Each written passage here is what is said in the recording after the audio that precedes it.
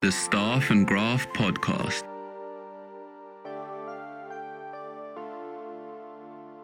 This is weird. My lock's been drilled, so I open the door and my steering wheel is missing. And links are salad. You know what? You're trying very hard not to get sued. You can have all the talent in the world skating around, but if you don't have a goaltender, it does not matter. Team Tidy Business, baby. Welcome back to the Staff and Graph Podcast. I'm Mike Stevens of the Hockey News, and sitting across from me is the one, the only, the man I spent yesterday in the trenches with, Stephen Ellis, also of the Hockey News. Stephen, we made it. We survived deadline day. We covered every single trade, no matter how big, no matter how small, on the hockeynews.com. We missed one. We missed one. Oh yeah, you brought it up to me today. It unfortunately, we missed the Belleville Senators trading Tyrell Goulburn to the Stockton Heat for future considerations. We missed that one. Other than that, we got 99.9% of all the trades that happened yesterday. Pretty insane stuff. I'm not even sure if this is a real conversation we're having, or if you're a figment of my imagination right now. Because I'm so tired. Also, not to hoard the start of the show, but I remember, you and I, we were working in the office yesterday, and I was like, as a reward for myself, I have a $25 Cineplex gift card burning a hole in my pocket. I'm gonna watch Batman again. So I go 9:30 showing, and excited, got my popcorn, got my drink. I'm exhausted. I'm like, this is my relief. It's gonna be great. He rolls 15 minutes and he rolls into the Batcave, and I hear a weird alarm start to go off. I go, that's weird. I don't remember this part of the movie.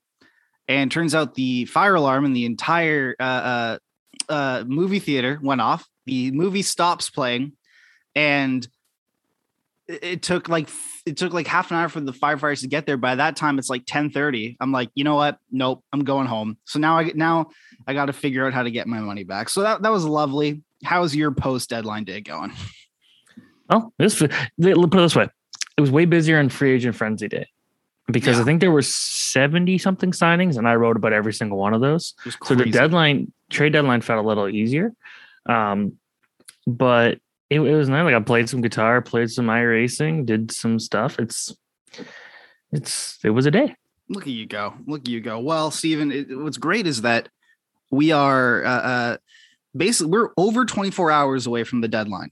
It is past. It is past over 25 hours and 40 minutes ago, and there was still a pending trade on the docket. There is still a trade that has not been processed. Now I want to break this down with you quick. This is a trade deadline, focused episode. Obviously, we're gonna essentially just go down the major deals of the day, give our thoughts on them. It's going to be great. But we have to talk about the deal that is in limbo right now. Evgeny Dadonov has been traded, or you would think Evgeny Dadonov has been traded. The Vegas Golden Knights are trying to clear out some cap space, so you would think they've traded Dadonov in a second round pick to the Anaheim Mighty Ducks for defenseman John Moore and the contract of Ryan Kessler that is on LTIR. They desperately need the cap space. I believe it'll be $2.25 million that'll be cleared off their cap by swapping out Dadonov for Moore, and then there's 6.75 they can put on LTIR in Kessler to help them activate some guys off. So let's talk about the situation. The situation is that Dadonov apparently had a 10-team no trade list on the 2-year $10 million contract he signed with Ottawa 2 years ago. The 3-year $15 million contract, that he signed 2 years ago. He's got 1 year left on it now. Apparently when Ottawa traded him to Vegas in the summer, Vegas claims that they weren't made aware that he had a 10-team no trade list. And the thing is, Anaheim is on that 10-team no trade list. So they technically traded him to a team that they weren't allowed to trade him to. Now, there is apparently proof that Dadonov submitted that trade, his 10-team no trade, to Ottawa. So that it's out of his hands. It's fine. It happened. And the trade and the no trade clause carries between no matter who you get traded to. So Vegas, there are two things that could have happened here. Vegas doesn't know how to access Cap Friendly. even though they employ the guy who created General Fanager, which is the father of Cap Friendly, essentially. Or they just tried to screw a player again and trade him to a team that he explicitly had on his 10-team no trade list. Steven, what's going on here?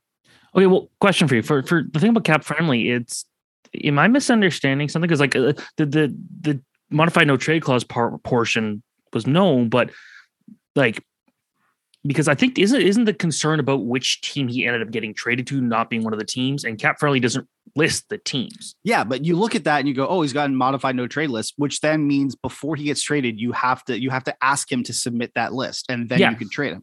And they never did. Which that part seems weird, but I guess the whole thing of there's something that I think that's missing in that point there. Because you were saying like, oh, they couldn't check Cap Friendly, like that alone just doesn't make any sense. There's something there that had to have been lost in communication in some way. But this kind of reminds me of Patrick Berglund. Remember when he went to Buffalo, and he had 20 teams he would not agree to a trade to, and then he didn't submit it in time, so then he was allowed to be traded anywhere. Well, he ends up getting traded to Buffalo, plays there for a couple of weeks, and after a practice, says screw this and leaves. And it's like Dadonov did not want to go to Anaheim. Like that makes it interesting because the teams announced the deal. It's not like this trade's being completely held up. Like it's been announced. The teams have announced it. But now they've got this whole thing of, well, what are they going to do for next? And it's such a weird situation because it's like, yeah, it does seem like, how did this happen? And it's like, not only was let's just look at his contract. He had a 65-point season in 2017-18, 7 points the year after, and then he's fallen off drastically. And it's like, gee, who could have seen that coming with considering he was playing with like Barkov and Huberdeau the whole time? He had these great line mates. Then he gets to Ottawa and playing with nobody. He goes to Vegas, and it's just turns out he's not that great of a player when he's not playing with some of the best players in the NHL. So the whole thing's weird. It's still not even completely clear what happens next. But I feel like we might not have to wait too long to find out. Yeah, I feel like it's coming down soon, and I think all indications that it might get voided trade, like which would really, really screw up essentially what Vegas is trying to do. They have an all-star team essentially on LTIR right now. And a lot of the players they have on LTIR are, I mean, they make a lot of money, specifically Mark Stone, who's got like $9 million. His $9 million are going to have to come onto the books again. And there's simply no room for him. And so by getting the 2.25 million in cap space by swapping out, what's his name? Dadonov for more. And then the 6.75, I believe it is, of Ryan Kessler. Essentially, they can put in their LTIR slot and build up the LTIR pool. Like that is essential for them. This is not just like a swapping out, for assets and, would it be nice to get like, get this guy for us and this, that. No, like this, it is not good. Like it is like they need this cap space. And so it also just goes to another troubling trend here of the Vegas Golden Knights seemingly not treating players like cattle, like not treating them well. Like how many times have we heard that the locker room is pissed because of how many players they keep bringing in and moving out? Like Nate Schmidt was pissed when he got traded from there, and how they handled Marc-Andre Fleury, whether it was him finding out on Twitter and then them trading him for nothing, essentially, even though he's the reigning Vezina winner. And then, and then now this, and there seems to be a lot of other just sort of like things bubbling under the surface for them. And there are two outcomes here. It's one is that they didn't think to look at Cap Friendly, and even though they don't list the teams, like it then it shows on Cap Friendly the guy's got a modified no trade clause, which means then you have to go and ask him to submit it before you even bring him up in trade conversations. So you have to go and say like, hey man, we're thinking of trading you. Could you please submit your 10 team no trade list? And then we go from there. Like it doesn't matter if Cap Friendly would list the teams or not. It was, it's a formality they have to do. And then they ended up trading him to a team, like they end up trading him to a team that he doesn't want to. And I think based on how well the deal works out for them, and this is complete pure speculation, but based on how well the deal works out for them, the fact that they are able to get that much cap space just in the player for player swap, and then they take one of the biggest dead contracts still in the league right now. Like I feel like this was intentional. Like I feel like, or at least like blissful ignorance on their part. Like I feel like they had a, you know, I see no evil kind of aspect there, because Anaheim's a perfect trade partner for them. They're in a position to get picks and take on, you know, like and take on these players and whatnot. They got a second rounder as a sweetener, and also they have one of the biggest dead contracts in the league. Like what other team could offer the value they would have gotten? It just seems too perfect of a situation to be coincidence. And it also, like, the team has a track record of kind of being shady when it comes to these kind of situations. I don't know. Maybe I'm being unfair, but it just seems like that to me.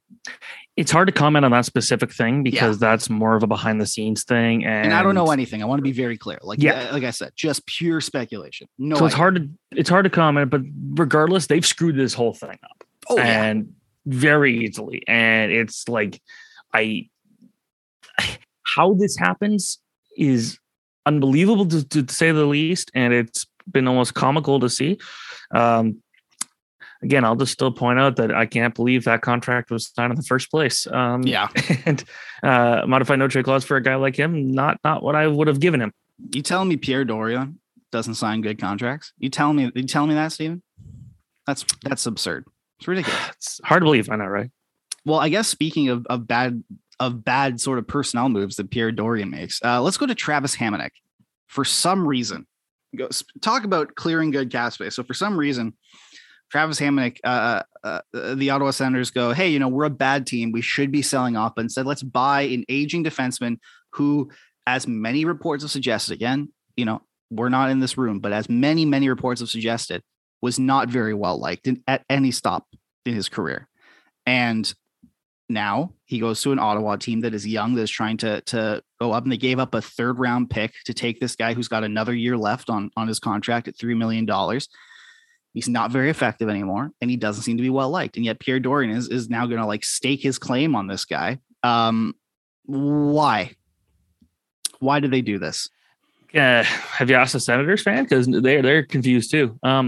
This is one where the report was that Hamonic only would, like, there was only one suitor for him. And it's like, okay, that alone should be kind of a red flag for a team if nobody else wants that asset. For a guy that, you know, there was definitely a lot of potential, and he's had some good years in the NHL, but not lately. Not lately. Hasn't been playing good at Vancouver. And it's like he actually, like, he missed the start of the season, but then it wasn't until, I believe, like February that he was fully vaccinated and allowed to play everywhere, like on the road and stuff. Yep. It's just such a situation where, like, now if that part's over, fine, but it's like now you get all these reports and all this stuff saying like teammates a little concerned bringing him in. I don't know the guy personally. I can't speak to any of that, but it does seem like there's a lot of people were just questioning why this trade was done. And it's like, Ottawa didn't need to make that deal at all. Not at all. It's like, you're telling me there was nobody better on waivers you could have picked up instead? And Terry, you put him on D. Like, as we found out yesterday, like, future Hall of Famer for sure.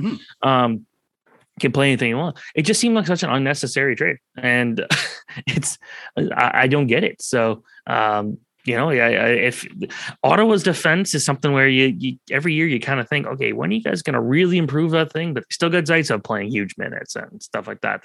They probably should actually, you know, try to make this a better team. And Travis Hamonic is not the answer.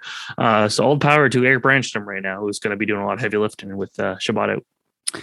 Steven, the rebuild's over.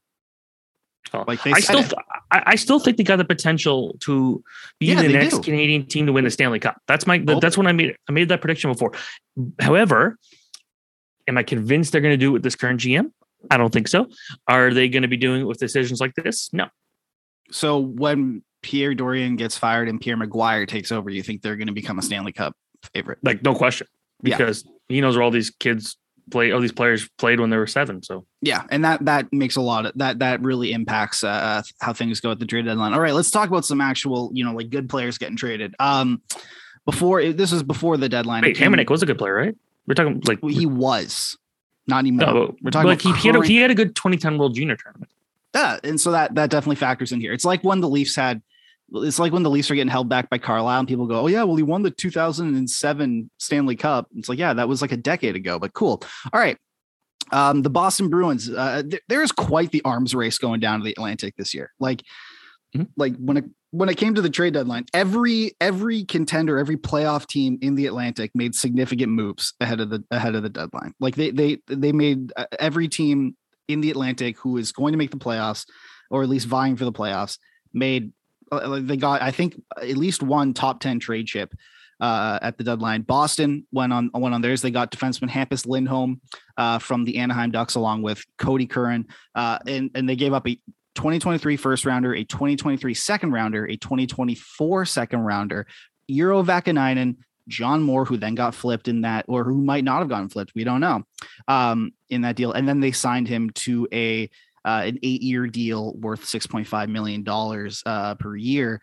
That Hampus Lindholm used to be a very good defenseman. He has not played very well lately, although that has something to do with the fact that he's essentially babysitting Jamie Drysdale. So maybe, playing alongside an established guy in Boston, he'll be good. But that is a lot to give up for a guy like that. Like that is a lot of assets. I know the Bruins are trying to maximize the final years of Bergeron and of Marchand, because they're getting up there in age. But man, like a first 2 seconds, guys like that's a lot. And then paying him for the next until I believe he's 36. That's a lot to give up and a lot to commit then to a guy who's never played for you before. Yeah, like I still think he's better than maybe some of the numbers would suggest for him this year, because again, he was playing on a Ducks team that was so hit or miss, great at the beginning of the season and just absolutely nothing right now. And so I think that, put it this way, this is a defense core where Charlie McAvoy and Mike Riley are the top pairing, and McAvoy's a good defenseman, and Mike Riley's probably not a top line defenseman. He is not, no. I used to make a joke that Montreal and Toronto should make a swap for Riley's, because like they same initials, M Riley, like what could go wrong? Makes a lot of sense.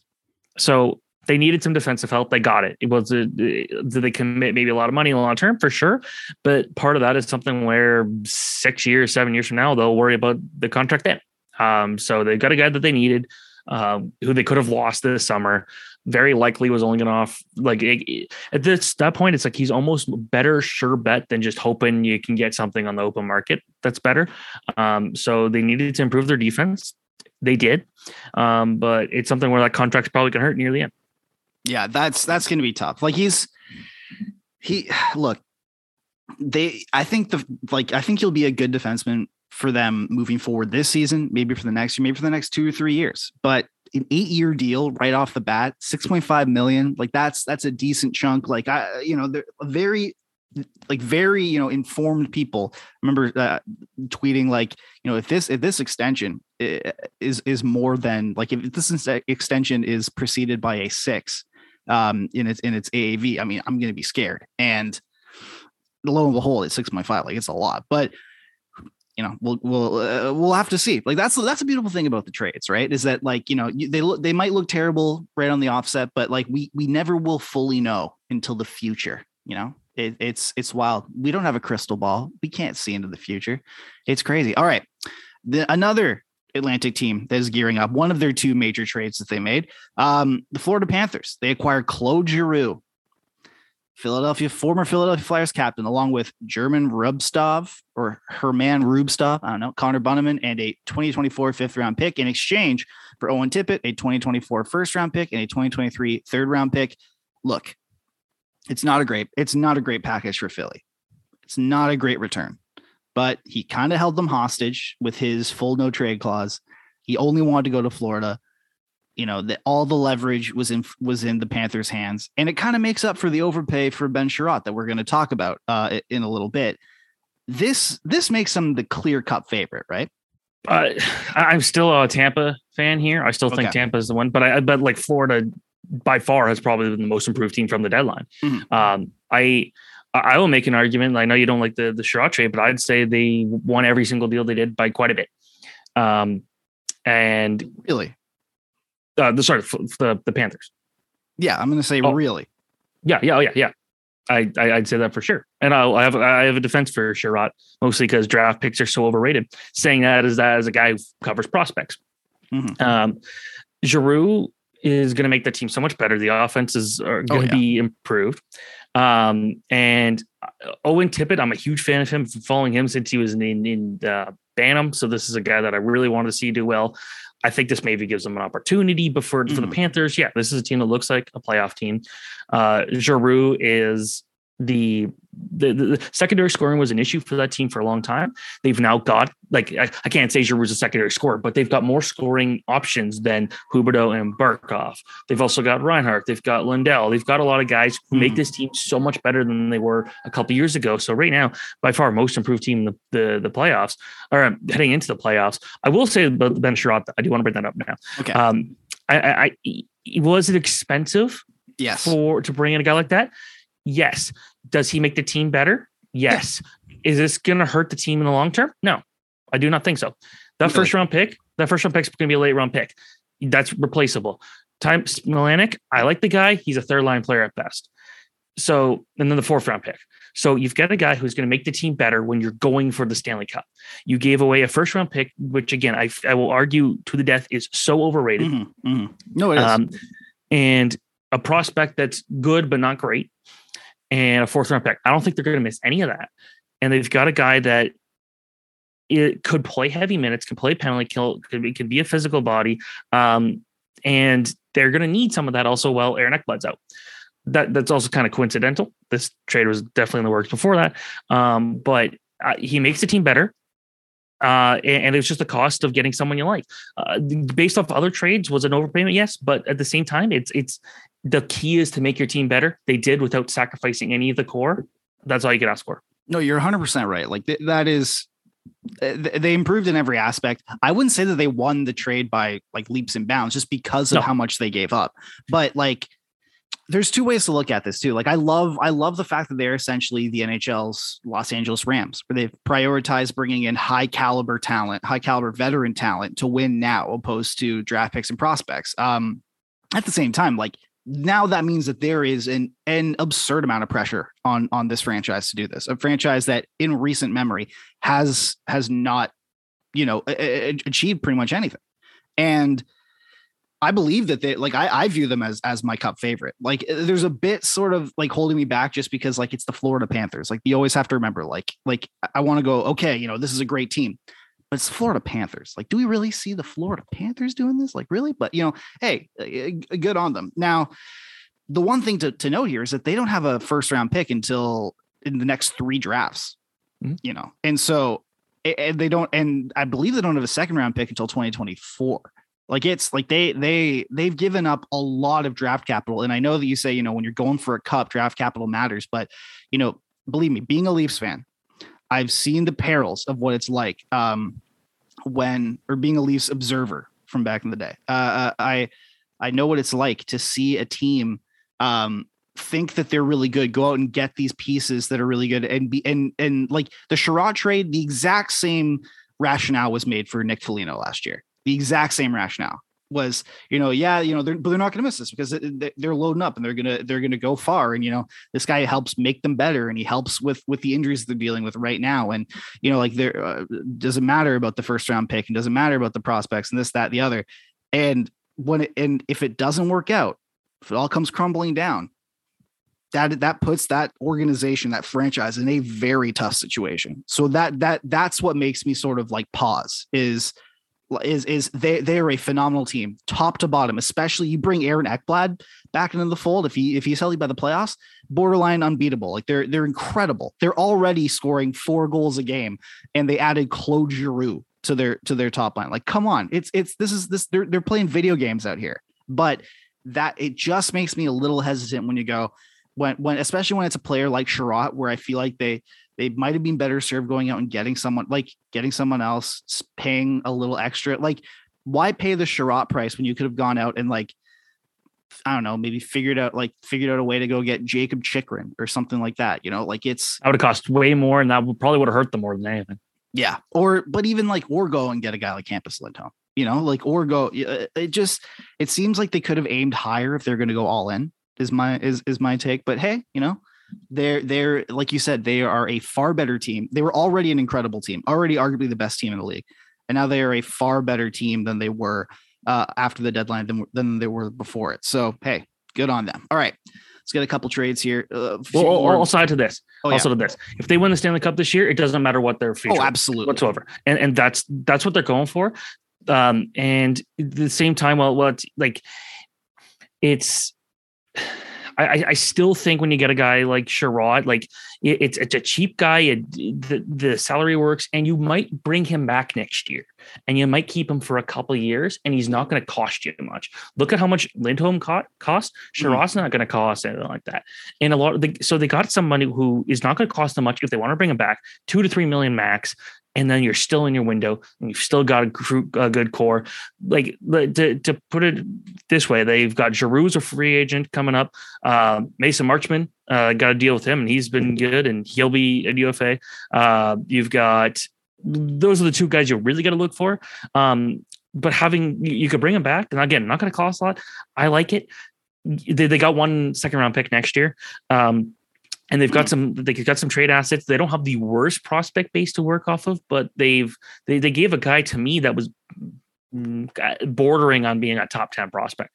And that first round pick, based off my own draft rankings, there's nobody there that's going to get you too exciting. Yeah, it'd be another body to have, but I'd much rather have the guy who's going to give you something now than hope that the other Jack Hughes turns into someone really good type of thing. Yeah, man, that's a damning indictment on the prospects going forward. All right, let's talk about goaltending. Marc-Andre Fleury, Chicago Blackhawks. Look, from a pure asset perspective, like they got him for essentially nothing.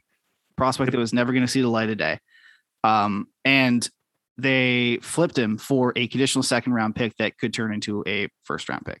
That's phenomenal asset management. In terms of Minnesota, I mean, they are another team underratedly that are going all in. I mean, they are dealing draft capital. They are dealing they are dealing players. They are right on the forefront of this, and they get the reigning Vezina winner, who has not looked great on the Blackhawks. Then again, no one but Patrick Kane really has, or Brandon Hagel, who is now gone as well, has. What do we think of this? Because we also have to talk about the trade that I guess like followed it, which is they send out a 25-year-old goaltender who looked pretty good in Kaapo Kähkönen, who I believe won the AHL Goalie of the Year 2 years ago.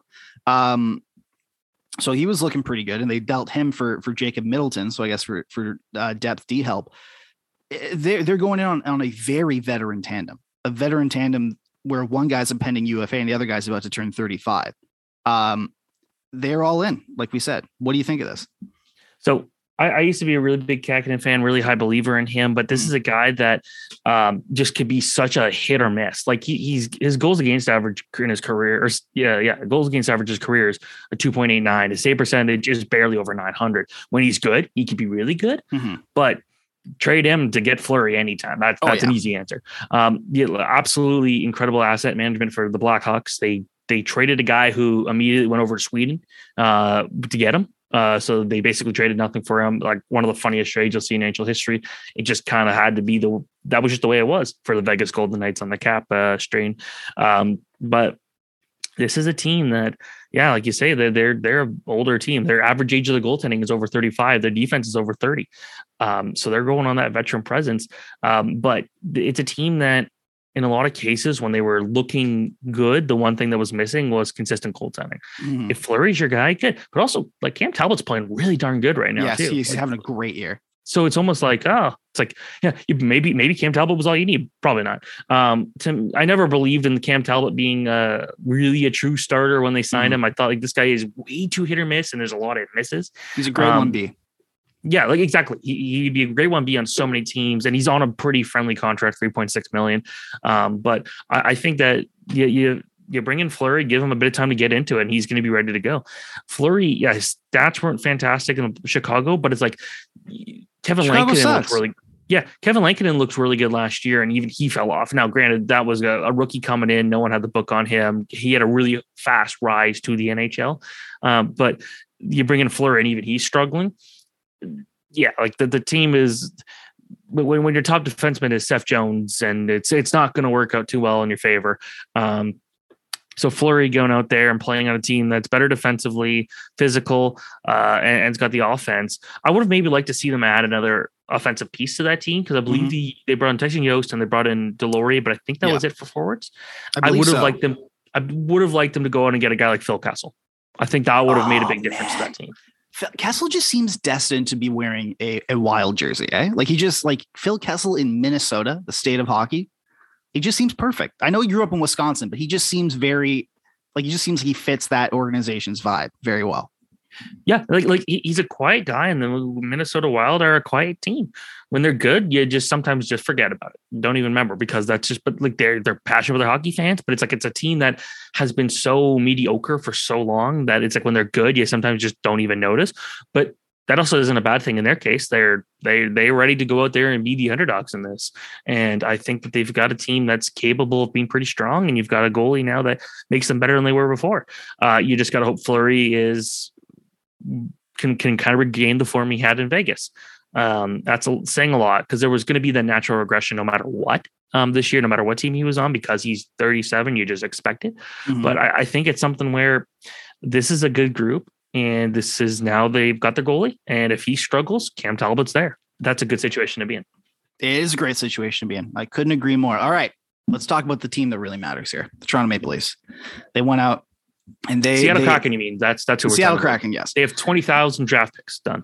I believe it's 26 in the next 2 years. 25 last time I checked. I think they got, oh yeah, okay.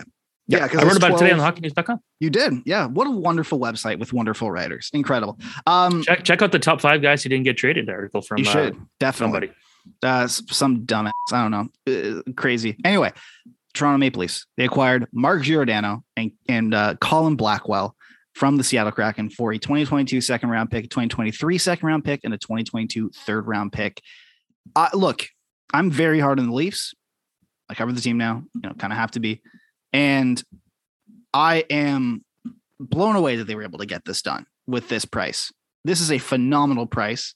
This addresses 2 big needs that they really needed, which was a legitimate, not just like a guy who can tread water, but a guy who excels in top 4 minutes and a guy who can either jack up the fourth line, like really help the fourth line, or even slide into that set, like be given a shot on that second line winger spot.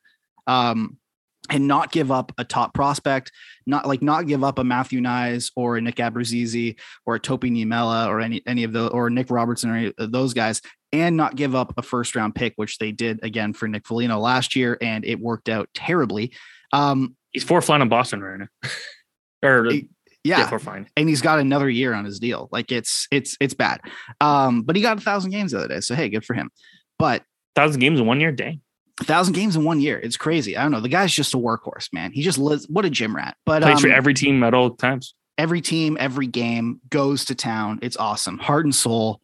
Good guy. Loves the game. But the thing that's holding me back from saying the Leafs had a perfect deadline is that they had no goal. They didn't go out and get a goaltender. They had Harry Sateri viciously ripped from their arms.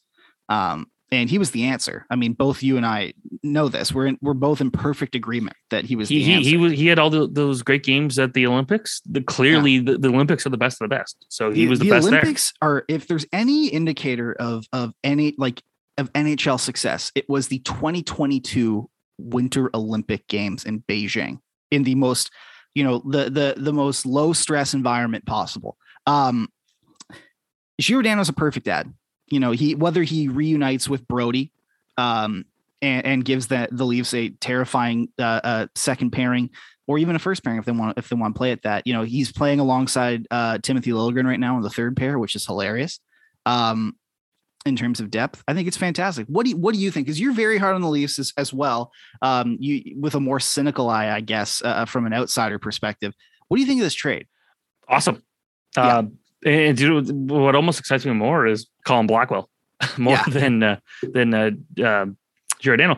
Blackwell's a guy that if you're going to lose, and you probably should lose Ilya Mikheyev, you bring Blackwell back, and he's a better player, and he can play the center and to play the wing. Like he can kind of do everything. So I like what Blackwell brings. But for Giordano, again, the fact that they didn't have to give away any of their next 3 first round draft picks, that's huge. That's awesome.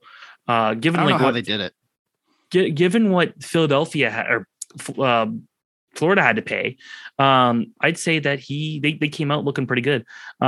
This is a better team than they were last week, and that's all you can ask for. The thing about the goaltending, it's if you didn't get Fleury, who were you going for? Who would have made that team better? That was a realistic trade option. The Senators re-signed Anton Forsberg, and even then, like having a guy like Anton Forsberg be your starter heading into the playoffs is a little dicey, no matter how good he's playing this year. It's for as good as he's playing, he's still a guy that, like, how many times was he in waivers in the last couple of years? Like, I'm not he sure. He was waived by 3 teams last year.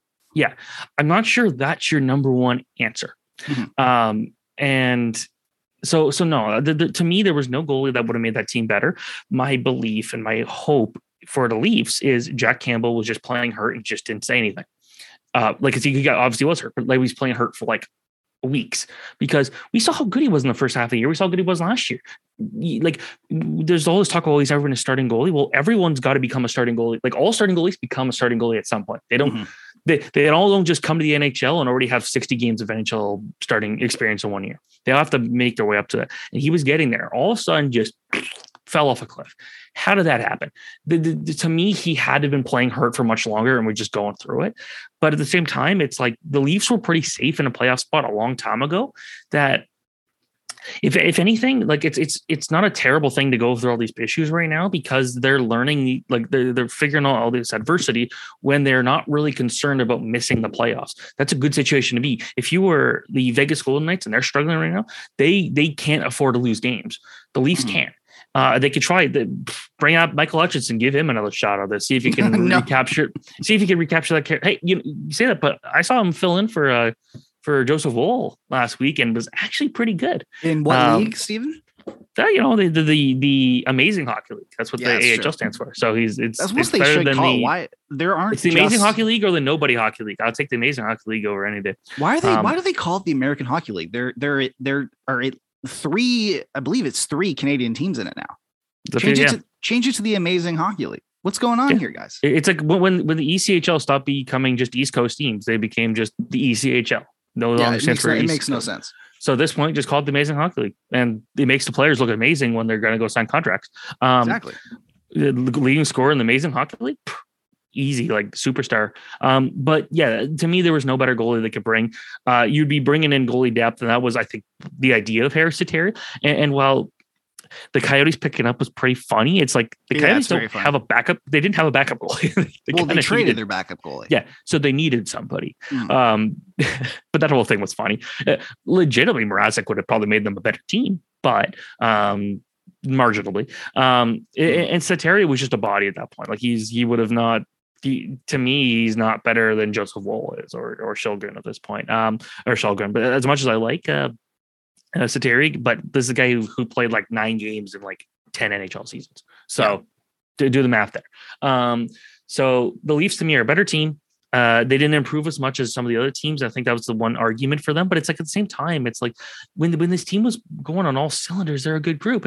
And while their starting goalie's hurt, Jake Muzzin's out. Rasmus Sandin's out right now. Obviously, it doesn't matter for games like the loss against Buffalo or anything. But it's like if they could just kind of get this full healthy team and get your goalie back, they're a good group. The thing about them is they're still scoring a lot. They're still getting some good. Like that's the only reason they're winning. They're not losing these games 4-0 every night. They're scoring still. Yeah, they're giving up a lot, but it's like Mrazek's not playing well. He's having a really terrible season. You've got him for 2 more years after this. Your fill-in guy after that is a rookie playing his first few games, and then your other options are Michael Hutchinson and Joseph Woll, who just got hurt. So unfortunately, that's a tough situation. That doesn't excuse the bad goaltending Campbell had. But maybe the hope is that Campbell is going to truly be healthier than he had been for the month before. And it's going to be something where good thing they didn't make a goalie trade. I would trust Dubas in this case. I feel like this is something that they would not mess around with. Damn. All right, let's finish off with 3 trades here. We got to Pittsburgh, Rickard Rakell. This is a giant signing, I think, for them. Gives them a second line winger to play with Evgeny Malkin that they very much need. And sending back to Anaheim is Zach Aston Reese, Dominic Simone, and I guess another prospect. I believe it's Calle Clang. Calle Clang, yeah, who is a goaltender and seemingly highly touted. Like a lot of Penguins beat writers have said that he's actually pretty highly touted. So good on them for that. And to be fair, Pittsburgh has one of the absolute worst prospect systems in the entire NHL. Oh well, yeah, they've traded them all to extend this window with Crosby and Malkin, and as well as a 2022 second round pick. Look, I think a lot we can say here about Florida applies to the Penguins in the sense that, I mean, they are a better team now. I mean, the futures and the prospects and the depth forward they gave away, it doesn't really matter when they're trying to maximize and squeeze as many sort of drops of success out of the final years of the Malkin and Crosby era, with Letang possibly even walking this offseason, and even Malkin too. He's coming up as a free agent. I think this fits perfectly. I think Rickard Rakell seems like one of those Pittsburgh type players, you know, like a guy who comes in and just just fits in very seamlessly. He seems like one of those guys. I don't know. This is just a vibe situation. But he's also like playing alongside some not great players in Anaheim. Now he's playing alongside some of the best players to ever have played in Pittsburgh. I think he'll fit in really well. Pittsburgh put this thing out where they kind of they're made their bed a few years ago. It's like, we're just going to continue trading to keep this momentum alive with Crosby and Malcolm when they got him. And that's what you got to do. You got two of the best players in the league for these decades. You capitalize it until there's nothing left. Exactly. And on the Hockey News podcast, Ryan and I said Rakell to Pittsburgh makes the most sense because they go out there and they get that extra scoring depth, because this whole story for Pittsburgh was they continue to make trades, but they never really had like these really great wingers. And they've tried. They've had Hossa, they've had Kessel, they've had guys who've been good, but they didn't really have any of these really good wingers they can bring in for trades and make a huge impact. And Brian Rust and Jake Gensel have been great. Dan Heinen's been good. Evan Rodriguez having a good season. Now you throw Rakell and you're probably putting him with Malkin. You're putting Rodriguez in your third line. Then your third line's involving Jeff Carter and Evan Rodriguez. Well, that's a good group there too. So, and eventually Jason Zucker, I believe, is going to return. So that's a much better team than that's a solid team. This is a group that, based off of all the injuries and COVID and everything going on at the beginning of the year, they should have not even been close to playoff contention. Oh yeah. And here they are. And you get Crosby in the playoffs, and you get Malcolm in the playoffs, and you get Letang. Those are guys who know what they're doing. And I will say playoff experience can be very overrated. 100%, because these guys have all played a championship games at some level, and these guys to them, it's just another hockey game. So there's that, but you got a goalie who's playing well too. This is a tough team to play against, a tough team to stop. So it's also amazing that they've made Michael Matheson like this, like capable defenseman again. It's cool to see that. That's one of the most remarkable. Like, how are we not? I wrote about it recently, but how are we not talking about that? Michael Matheson went from like one of the most, like, on one of the worst contracts in the league, you know, a laughing stock, really, a meme. And now he's playing phenomenal hockey. That is remarkable. Sorry to interrupt you, but that is a remarkable. I always, to be fair, I believed in him, and it's because of I saw him. This is going to sound stupid. I saw him play at the World Championship. I'm like, man, this guy's actually like has all the skill. If he would just stop giving the puck away and stop being a menace in his own zone, he's got the talent, and it's like he's figured it out. So it's pretty cool. But this is a team that looks good, and they're running out of time to make this work. Malkin's a free agent at the end of the season. Like you would assume if he wouldn't be going anywhere, and you would maybe hope he would take a pay cut there, given he's 35. You never know. But you don't know. So this could be it for Crosby and Malkin. Mm-hmm. Maybe not, but it could be. And you want to make sure you take advantage of that. And you also got to worry about Letang's contract. You got to worry about Brian Ross, who's having a good year. Rakell's probably just a rental. Evan Rodriguez is going to probably cost more than $1 million. They're going to have some big decisions to make. So you got to go for it. So to me, no brainer. Didn't give up anything that to me concerns them. And it looks good. Absolutely. All right. By the way, you saying he looked good in the World Championship is maybe the most on brand sentence you've ever said. I wrote an article after William Nylander won in his World Championship thing. I'm like, next year he's going to kick ass. It's going to be the best season of his career. And it's like he had a rough year, just seemed to nothing was going well. Then he goes and becomes the guy for Sweden and just goes on a scoring rampage and one of the best World Championship performances we've ever seen. And yeah, love it or hate it, the tournament, there's value to it. And look how good Wheeling Nylander's become. There you go. All right, let's finish off with 2 trades. To the New York Rangers is Andrew Kopp and a 2023 6th round pick. To Winnipeg is Morgan Barron, 2 conditional 2nd round picks. One of which could become a 1st round pick, and then a 2023 5th round pick. Now, see, Steven, I explained that, and I didn't do it in riddles. I didn't make it impossible to read from a. So I didn't understand it. So I need you to make it impossible to understand. Let me explain it in a tweet thread that actually just me like quote tweeting myself and going it's crazy. But all right, here we go. Andrew Kopp. Look, I was actually very unaware. And I will admit my ignorance on this. I was unaware at how good of a season Andrew Kopp was having this year. And he is a phenomenal depth get for the Rangers. They desperately need secondary scoring behind Panarin, Zibanejad, and Kreider. And they just got it. And while, it's a bit of a decent price to give up, I mean, could potentially become a 1st round pick, another conditional 2nd round pick. Morgan Barron, you have some thoughts on him. 5th round pick doesn't really matter, but like still it's I think it's a win-win in the sense that like Kopp is a great ad for a Rangers team that is ahead of the curve, it seems, on their rebuild and now are trying to go for it. And also for Winnipeg, who like Kopp was not going to resign. They seem to be on the downswing of their current era as a franchise. And they just got some great assets. So I think it's kind of a win-win. What do you think of this swap here, Stephen? See, statistically, he's having he's actually had a slight downgrade from last year where he was really starting to arrive kind of as this big player. But you could do worse than a guy who's probably going to get close to 20 goals this year. You could do a lot worse than that for a trade like that. So the cost of business when you're trying to win, it's a little higher than you might think. Man. It's high. So they went on got Kopp. I think Kopp's going to be this good guy who will make your bottom 6 way better. Scoring depth is good. Still questions about the defense overall, but they also bring like Tyler Mott, fast guy, hits hard, makes it tough. He's a tough guy to play against. Again, the Rangers are a better team than they were a couple of days ago. To me, there were not a lot of teams that got worse from the trade deadline, but the Rangers definitely maybe to me, not the most exciting deadline, but one where all the teams in the East are making moves. You got to do something. They did it. And I think they look good. They do look good. They need, like you said, they need depth scoring. They didn't this isn't a crazy package to give up. I think it's fine. All right. And then moving on to our final big trade of the day, somewhat big. We want to clarify more. The only person who got traded on deadline day who I have received a body check from in my career. Michael McNiven for future considerations. Yeah, it's huge. Also Alex Biega, shout out that era. It's going to be really touching when Nashville returns. They don't this season, but if he resigns me crazy. All right. Max Domi heading to the Carolina Hurricanes.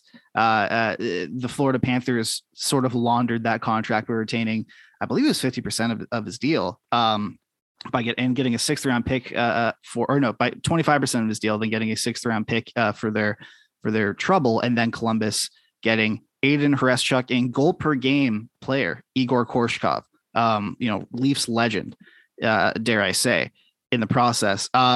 Listen, Max Domi's value clearly here has plummeted the last little bit. He is, despite him having a bit of an offensive resurgence this year, when you actually look at his counting stats, he's playing under, or at least either a little bit above or a little bit below 13 minutes per game on a Columbus Blue Jackets team that's not exactly, rife with offensive depth. But on a Hurricanes team, that again is going for it. It's always a good time in the league when teams are going for it. And I think he could make some sense as a depth guy, an energy guy. Like I said, as a guy who has been hit by Max Domi in his career, I played him in a summer tournament when I was playing in the GTHL, and my shoulder blades touched when he hit me. It was brutal. You don't want to face this guy for 7 straight games in the corners. If you're a 4th line or a 3rd line guy, it's fine. It's decent. And I think, as much as I might not like Max Domi, the person, I think, his fit on the Carolina Hurricanes as a team, it makes a little bit of sense. What do you think? This is a team that didn't need any top 6 scoring. They got it in Jarvis, Snetches, Svechnikov, Teravainen, and guys like that. Aho, obviously. but you put them in your bottom six. A bottom six that's got Jesper Fast, it's got Derek Stepan, Nito Niederreiter, Jordan Staal, Cockney. I mean, wow, that's a pretty good bottom six. And he can play wing, can play center. That's a good group, and they didn't get worse for that. And this is a team that it's probably going to be, to me, I think will win a cup in the next couple of years because like they've got a good defense group. Like if Jake Gardiner was playing all year long, who's your odd man out? Would it be Ethan Bear? Maybe. Would it be Ian Cole? Yeah, well, Ian Cole's a pretty good third pairing defenseman. So like that's a group that even with the guys who are hurt not playing, like they're strong. And got Freddie Anderson that needs to take a step up in the playoff. Like obviously have a great season, no question about it. But like he's got to do some heavy lifting in the playoffs because he's got to be the best goalie in at least one of the playoff series that he plays in. Because he never was that in Toronto. No, and he was never the reason why the Leafs lost, but then he would just allow this one bad goal. Like that'd change everything. So Domi there again didn't give up anything too drastic there. I love that deal for them, and he's not the player that a lot of people hoped he would be when he went to Montreal from that trade. But I feel like this is probably a good fit for him. He doesn't have to be a big offensive leader. He can kind of mellow out, go in the bottom, and he, like you said, he's a tough player to play against. Matchup wise, things might really work out for him. Yeah. All right, Steven, before we head out here, give me your favorite move of the deadline, trade or signing, and then we'll sign off. It's like this will sound like a meme, but I told you this yesterday. That the Brian Little and Nathan Smith trade to Arizona. I don't remember what country, 4th round pick. Mostly because Nathan Smith, I think, is not far away from being a top 6 player on that team. And while it's easy to overvalue like older college players, I do think Nathan Smith's going to be this guy that is going to be like, wow, more teams should have gone after him. Kind of like Jay McBain when they also went to Arizona. So Arizona looked pretty sneaky good with some of those deals they made. Man. All right, Steven. Well, it was a crazy deadline day. It was an honor to trudge through it with you. And you can find the podcast on thehockeynews.com and all other podcatchers under the sun. What a lovely time of the year. Now it's where the chips are down. These games matter. The playoffs are coming up. We'll have to see. All right. Take care, Steven. Thanks so much.